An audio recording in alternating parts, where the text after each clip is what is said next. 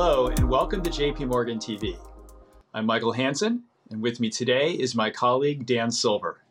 So Dan, obviously the focus today is, at least in the markets, is on Chair Powell's comments at Jackson Hole, and we'll get to those in a minute or two. But I actually wanted to talk about the data to start for a few minutes here. And the week began, I would argue, on a bit of a soft note, but maybe improved as things went on, at least on the US side of things. From the global perspective, we did see the flash DM PMIs for August come in at a disappointing level. We saw declines both in manufacturing and in services. And in particular, in the case of the US, there was a notable fall off in services. So the first question is kind of what message should we take from those readings? Sure. So I think you're definitely right that the services PMI for the US was pretty disappointing. The July number already looked very weak, and the August number weakened even further. So what we're seeing there is the weakest on record. We don't have a ton of history, but it is the weakest on record apart from that period right around the start of the pandemic. So a very weak number there. And I think the message we want to take from the surveys is one where we want to look across different measures. So if we just looked at the PMI, the services PMI in isolation, it would suggest that the economy is doing extremely poorly.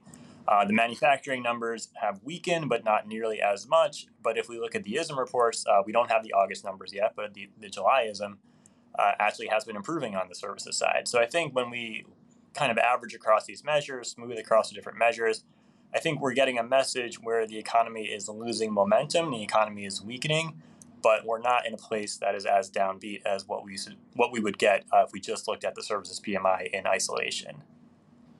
Yeah, I think that's a useful message. And to be honest, we're seeing something similar around the globe. So the PMIs also came out, of course, for the G4 economies. And we saw, generally speaking, weakness everywhere. And it was both in services and manufacturing.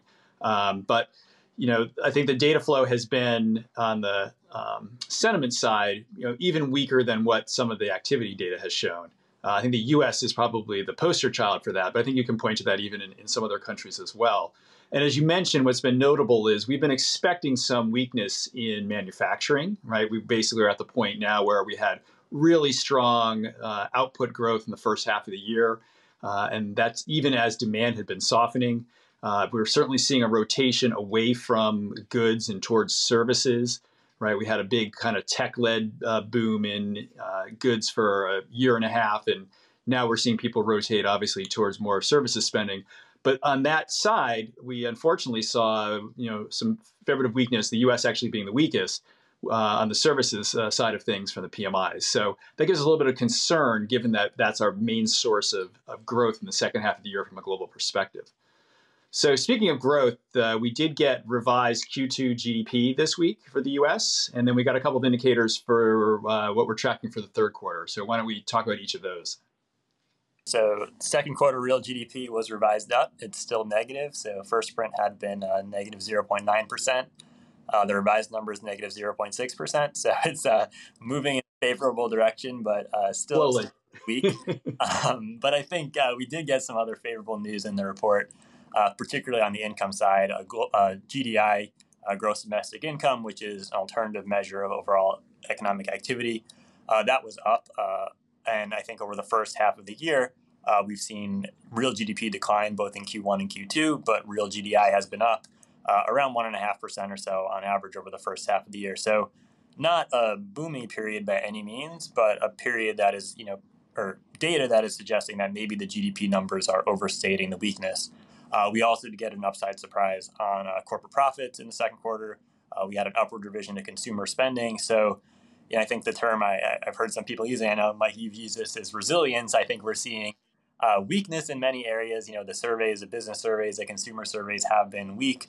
GDP numbers have been weak, but some signs of resilience in kind of the more fundamental sense of what's going on in the economy. And again, I'm not trying to paint a picture of a booming economy by any means, but one that is maybe not as downbeat as some indicators suggest.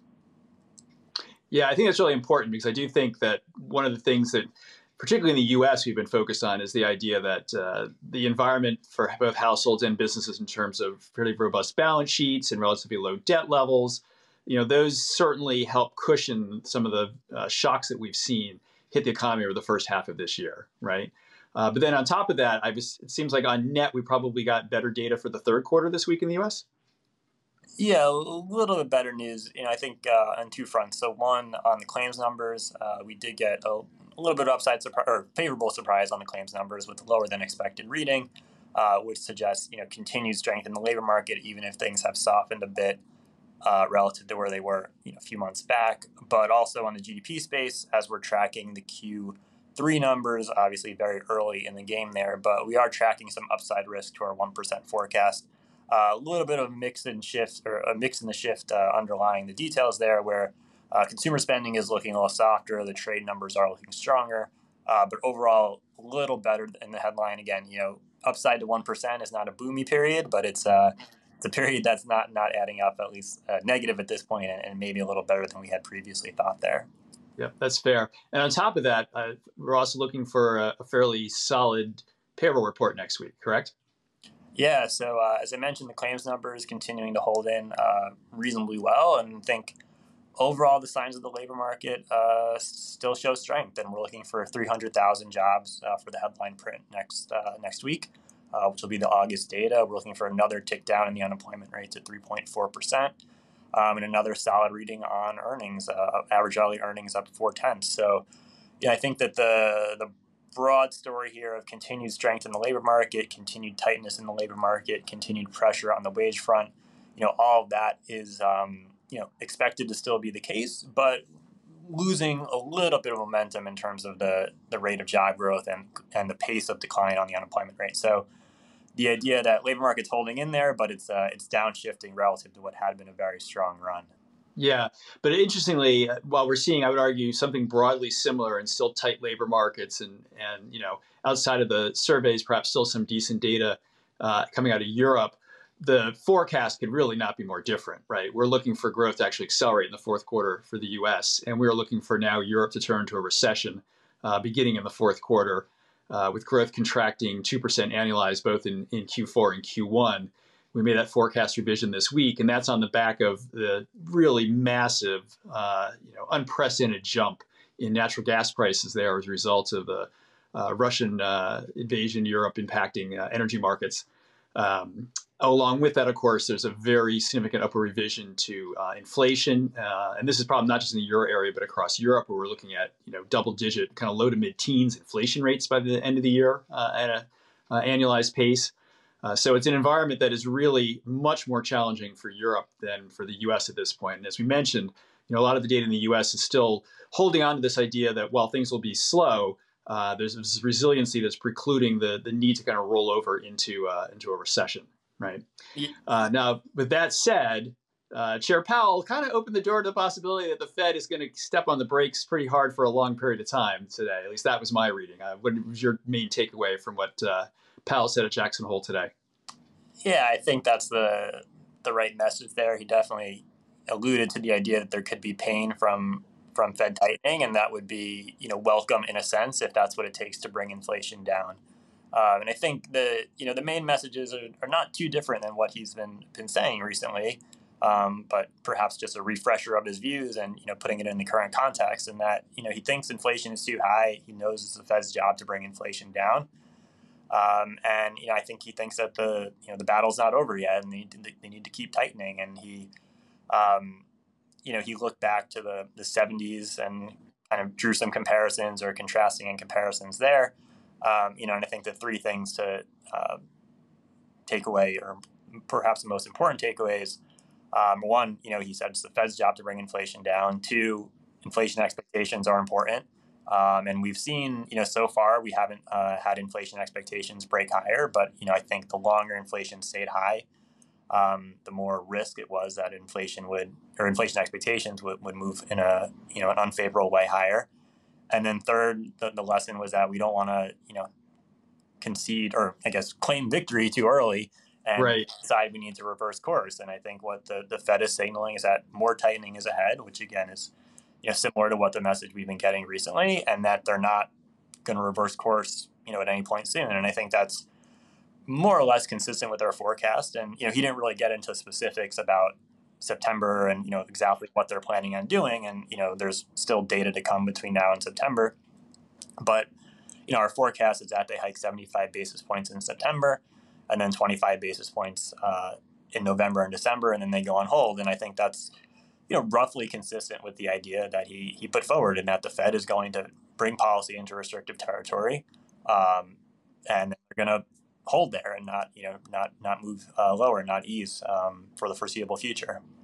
Yeah, certainly not ease as quickly as the market seems to think, right? I think the message was first, as you said, we're not done. We're going to keep hiking, and that's very consistent with our call.